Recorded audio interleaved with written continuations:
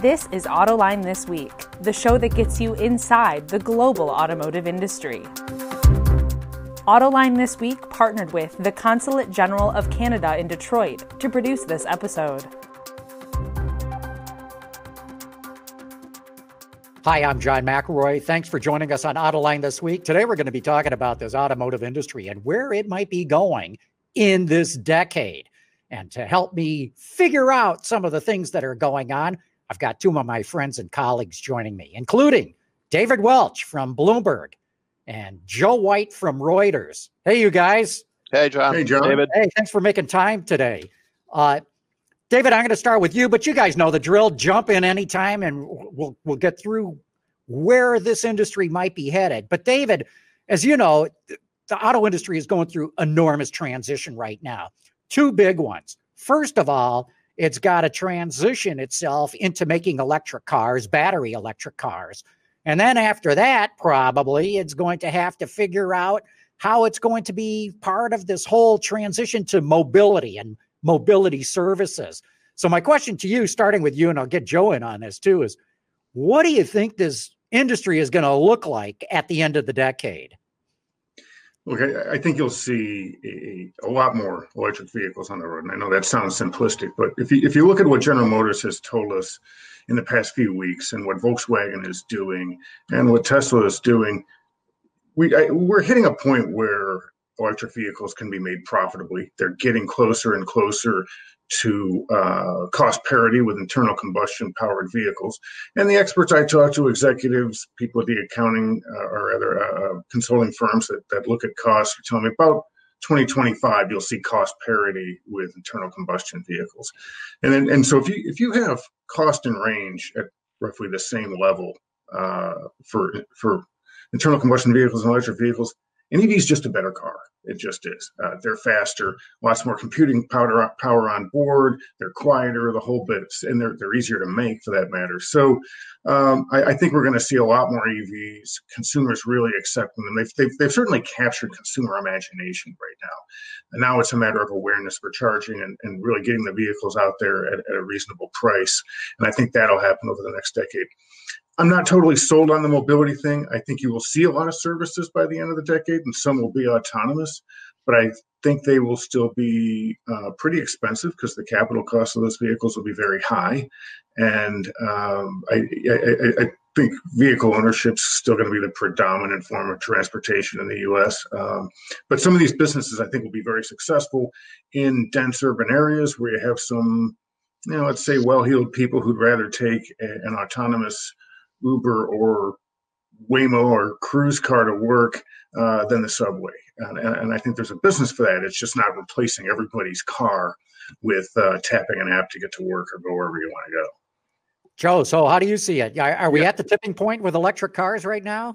I think I agree with David. I mean, a lot of people view that within the next 10 years, we'll be at the tipping point. The thing I would add to what David said, most of, or virtually all of which I agree with, I'd add a couple of things. One is, I mean, this is going to take a long time to this transition. I mean, you're going to have to go to sleep and sleep for a really long time to wake up in a world that's all electric, right? I mean, so that's one thing. It'll take 2 decades or more. The second thing that I'm interested in, and you're starting to hear companies talk about this more and more, is the extent to which, along with electrification, you get a difference in the business model that the automakers are trying to pursue.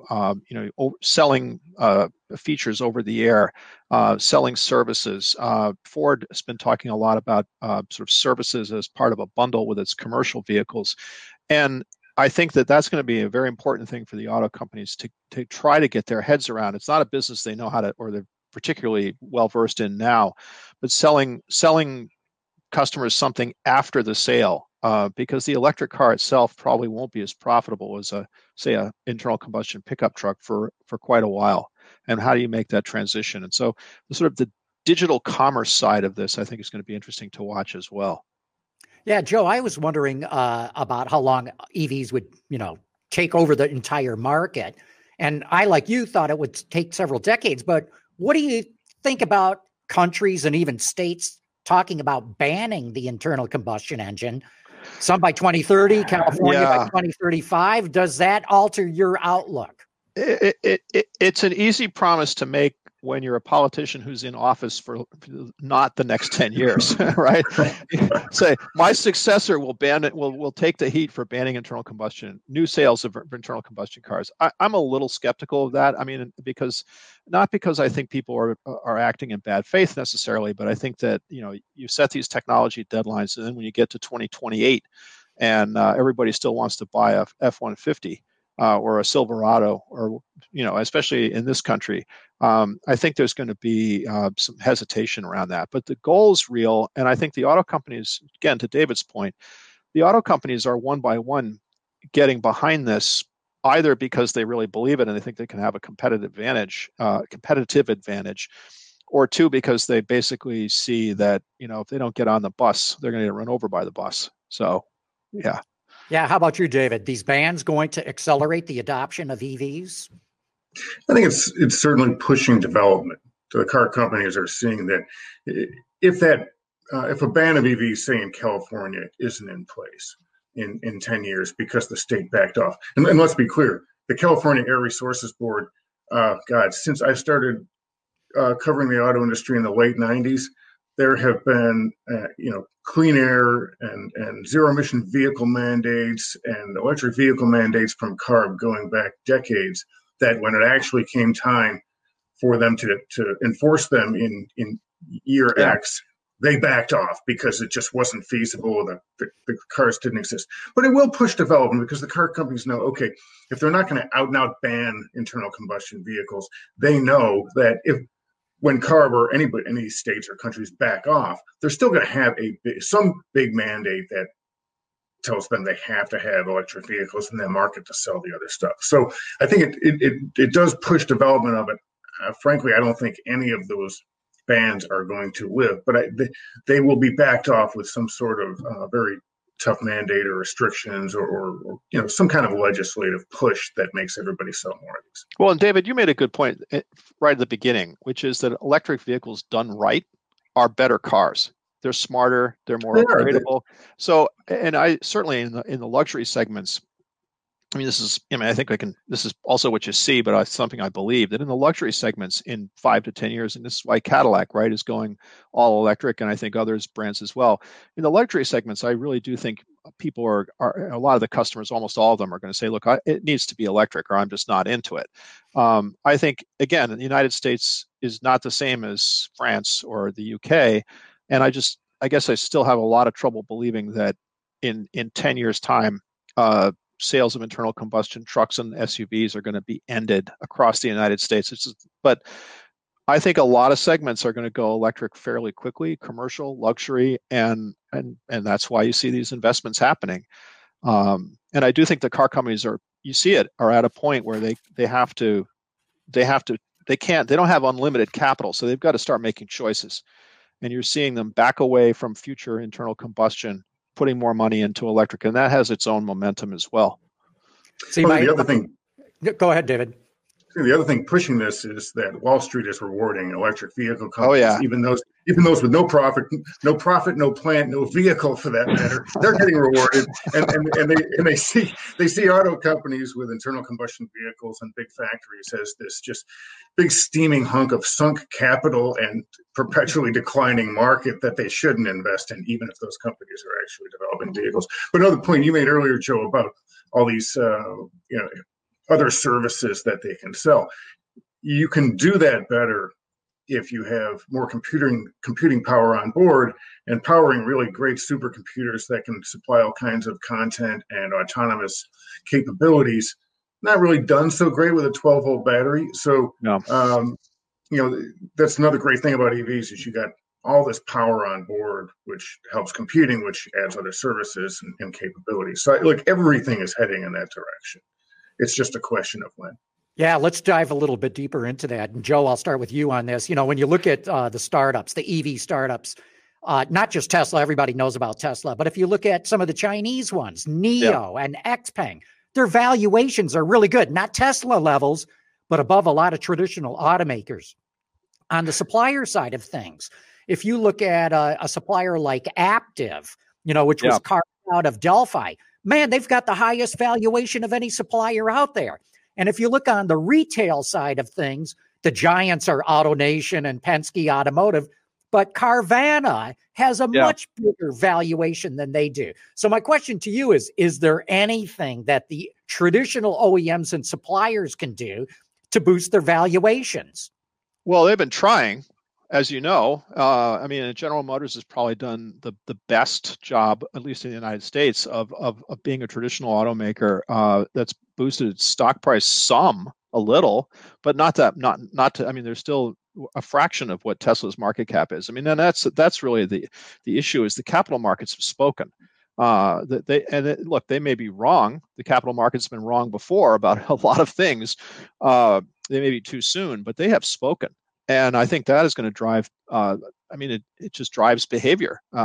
It's just so much cheaper to raise capital if you're promising an electric car solution or electric truck or whatever. I agree that skepticism about some of these startups is absolutely warranted. But look, that's what the capital markets have decided. So they look out 10 years and they see internal combustion as, a niche sunset technology.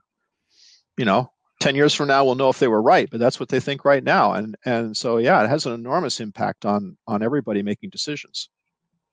What do you think, David, as automakers come out with these over-the-air updates, some of which they'll be able to charge for as they provide digital services, as they monetize the data? Do they even have a chance of getting these kind of tech valuations? It's going to be tough for them to get a Tesla kind of valuation. But the one thing, GM is a great example because they have been steadily throughout 2020 telling this story of the Ultium battery, increased investment, the Hummer, the Cadillac, the whole Cadillac line, all these EVs coming to market. And they keep feeding that story in the same way that the startups try to. And look, to GM's credit, GM shares are up 20% this year. The broader market is up 16%. Ford is down 2.5%. So Mary Barra is not getting Elon Musk kind of buzz, but she's doing better than Mr. S&P, and she's doing better certainly than the people in Dearborn. And a lot of that is, look, give them credit, their profitability has been, blowing estimates out of the water every quarter. That also helps, but it's really the EV story. They're never going to get the kind of valuation that these others are getting because the market at the moment is rewarding pure plays. But look, as far as these startups go and the huge valuations some of them are getting, I mean, even Nikola, which has been, let's call it a very troubled drama over the past couple of months, still has a pretty fat valuation given what they actually have. What's going to happen to these companies? I'll just take a look at two eras in business, 20s and 30s, when we had 60 or 80 different automotive startups because factories and industrialization was the tech play back then. And almost all of them by the 60s died, right? We were down to maybe 4 or 5 auto companies, and that was quickly going down to 3. And then I would look at telecom in the 90s, right? AT&T had been the Bells had been split up. AT&T was a big player, but not as exciting. And there were a lot of startups where money was pouring into them, and a lot of them went bankrupt. Tons of value destroyed. Telecom was the thing, right? Not just it was landlines and cell phones at the time. Lots of value destroyed, and you did have a handful of key players coming out of it. And several of them were some of the old incumbents. So I'd look at those two eras as kind of historical lessons on what we might see with the startups and the big players in this game. I think China right now is like the United States in the early 1900s when it comes to car companies, right? I mean, it's crazy. I mean, or at least it looks crazy. I'm not in China, but it sure looks crazy from here. And does that get shaken out? Yeah, probably. I mean, it looks like the Chinese government has probably had enough of propping up, companies that don't really have a future, and they're shaking it out. But yeah, I think you do have kind of a moment, as David described, of sort of, kind of throwing capital into this proposition that cars are going to do a once in a century transition from one type of power, one type of technology to another. Everybody get on board, right? Someone's not going to make it to the end of the line, but everyone's getting on board. Isn't there a danger this time around, though, because so many of these startups are going through reverse mergers, SPACs? If you want to talk Nikola or NIO or XPeng, the Chinese ones or others, rather than have to grind it out, make products, show that they're doing something, go through the traditional IPO process. Bada boom, bada bang. They do a reverse merger. They get all this money, and they're not tried and proven yet. They just get a ton of money. David, don't you think this is potentially a danger for investors? I think it's potentially a bonfire of both vanity and capital. Look, this would worry me for a bunch of reasons. First of all, the old, like what you guys just described, you had to have a product, some revenue. You didn't have to necessarily make money, but you had to have some revenue, preferably profits. And then you would go through this grueling roadshow where you were picked apart by all of the buy-side analysts whose hedge funds might buy a piece of this thing, and a whole bunch of book runners would have to try to convince people to buy these stocks. Now you just get one company, one SPAC's due diligence team to say, yeah, this is great. And by the way, those SPACs typically have 24 months to find a deal after they raise the money. So as the clock ticks down, as the grains of sand get thin in that hourglass, they're under pressure to cut a deal. Is that the best recipe for finding a great deal? I guess we will see, but I'm skeptical. So yeah, I'm not a huge fan of this, due diligence of one company's team kind of process. And you look at some of the companies. I mean, look, the Nikola drama we've written a ton about. You mentioned it earlier, but also, and I'm not saying Fisker won't make it, but Henrik's got a great looking SUV in the Ocean, but he didn't have a battery pack or an assembler before he went public. Now he does. He's working with Magna, but just trying to illustrate how easy it is to get the capital in this SPAC attack world that we're living in. Forget about revenue and profits. He didn't even have the makings, like the underpinnings of the vehicle or the battery pack, and he got money. Yeah, Joe, what do you think? No, good, bad? Well, I look. I mean, a caveat emptor. It's been it's a phrase that pays, right? And I agree. I mean, I think the SPAC thing is kind of baffling. Unless you start to basically say, look, if you've got money that you can afford to risk, taking a flyer on an electric vehicle company is a perfectly reasonable thing to do because, again, it's a once in a century, certainly probably once in a lifetime opportunity.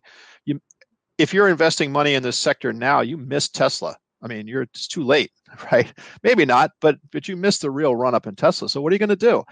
But I agree. I would not be surprised with the change in administration in Washington if a somewhat more jaundiced eye from regulators is cast toward this activity at some point, especially if one of these deals really blows up in a serious way. But right now, it seems like people are willing to kind of do the caveat emptor thing, and you have some companies like Nikola that have gone had a pretty rough ride, but then again, Nikola's at least as seems like right now they're sorting themselves out. So who knows? I think it's just going to be a little bit chaotic. Yeah, talk about the incoming administration here, David. Do you expect a lot of change in Washington, or maybe a better way of asking it is, what do you think the automotive industry would like out of a Biden administration? No, we do have a piece of that already, right? So.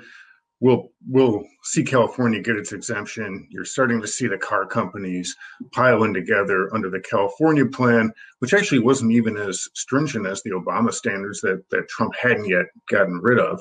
But I think you'll see the two sides, that being the Biden administration in California, come up with a standard for fuel economy rules everyone can live with. And I think the fact that everyone's getting together tells us that that's in the works. The other thing that Biden has already talked about that everybody in the industry wants is bringing back the electric vehicle tax credit. He's talking about 500 to 550,000 charging stations across the country. So I can see Biden giving tax credits to help EV sales, and look, everybody needs that cover right now because in the next 3-4 years, we're going to see a lot of EVs coming to market.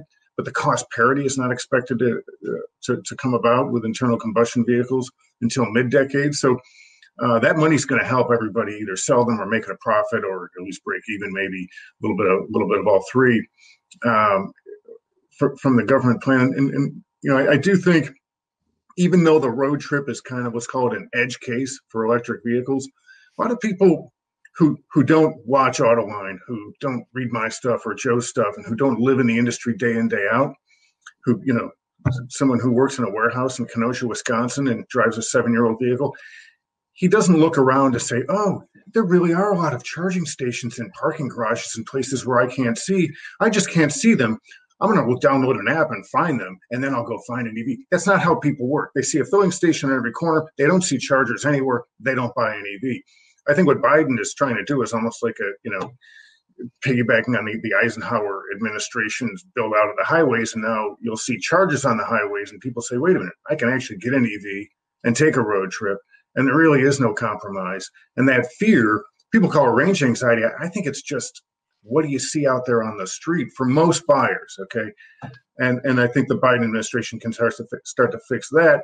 And that's what the industry needs. Like they do need some government leadership on the infrastructure and some cash to help EVs really take off. Yeah, I think that's all true, and I do think it's also going to matter a lot who wins this set of elections that's underway in Georgia. If Biden has a Republican Senate to deal with, I think big infrastructure spending is very unlikely to happen. I mean, obviously, I don't really know, but it seems unlikely. If he has a Democratic Senate, Democratic House, and then I think things get different, because you could imagine, significant infrastructure spending, which he's talked about, and the chargers and all of that happening, and you could see the tax credit for EVs being extended and expanded. The other thing I'd say is it isn't just what the companies want that will matter, I think, to the Biden administration. It's what the UAW wants and what is perceived to be good for workers. And so I think the car companies are going to need to demonstrate a concern for the potential displacement or disruption of the workforce by electrification. Not that they wouldn't, but I think that's going to be a subject that the Biden administration will pay a lot of attention to. And the UAW will remind them to pay attention to that as they go forward.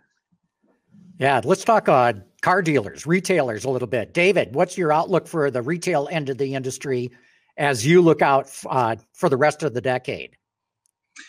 Well, I think dealers are going to be around for a long time, and they've got more lives than many prides of cats.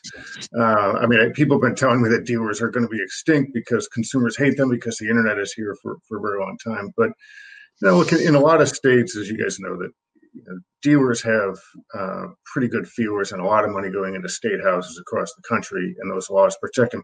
The other thing is that the car companies don't, no matter what they say, they don't really want to replace dealers completely. It still is how people buy and get their cars serviced. And the direct sales model, as long as the dealer has a piece of that, they might be able to do it, but it's still going to have to go through a dealer. The car companies themselves they may talk about direct selling online and the Tesla model, but they really don't know how to do that. They really don't know how to do much in terms of directly dealing with consumers. They're wholesalers. They make stuff and they heave it off to a separate retailer. This just isn't what they do. Frankly, they're not even that great at marketing the stuff and giving the dealers the advertising and marketing that they need for it. So they're not good at picking real estate locations and managing all of that. This is a massive headache that they really don't want to deal with, and they never have. And I think dealers do that for them. You can argue whether or not they do a good job. I think the dealers will have to change in the sense that it'll be more of a direct sales model because the transaction will be handled mostly online, and it's getting faster already. Look at what happened during COVID. Online processing of transaction, drop off the vehicle. You spend very little time in the showroom, and I think that's kind of what's going to happen going forward. But they'll be around for a long time, I think. Yeah, Joe, your thoughts? Yeah, I agree. I think that traditional dealers that don't figure out how to do kind of a smart hybrid of selling online and servicing in, as they must in real life, but also embracing sort of the increasing digitalization of service. That's still a hard word for me to say. You're not going to get $200 for reflashing something. Okay, that's over. But if the brakes go out on under warranty, you're going to do that. And I agree with David that I don't think the traditional car companies have a huge appetite for taking on the capital investment, the employee relations, and all of that stuff that goes with owning the stores. I'm frankly not even sure Tesla wants to do that in reality. But I do think it's going to be interesting to watch over the next several years as the car companies and the dealers do this dance of trying to move more sales, particularly of electric vehicles, move more sales online without completely gutting the sort of the service and support aspect of what the dealers do. You see GM kind of experimenting with this with the way that they're trying to sell the Hummer. I think other companies are going to do this as well. And look, everybody, you mentioned this, John, at the top. Carvana's market cap is significantly higher than the traditional dealerships. That tells you something. It tells you that their model is one that investors like and that consumers like. And I do think that, ignoring that will be done at the peril of the traditional retailer. Yeah, it's going to be a fascinating decade to watch this industry roll out. Heck, next week's going to be interesting. Yeah, I don't even know what's going to happen next week, John. I mean, That's right.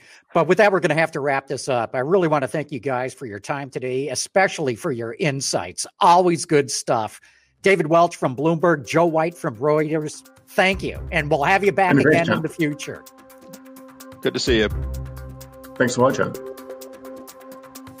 Autoline This Week partnered with the Consulate General of Canada in Detroit to produce this episode.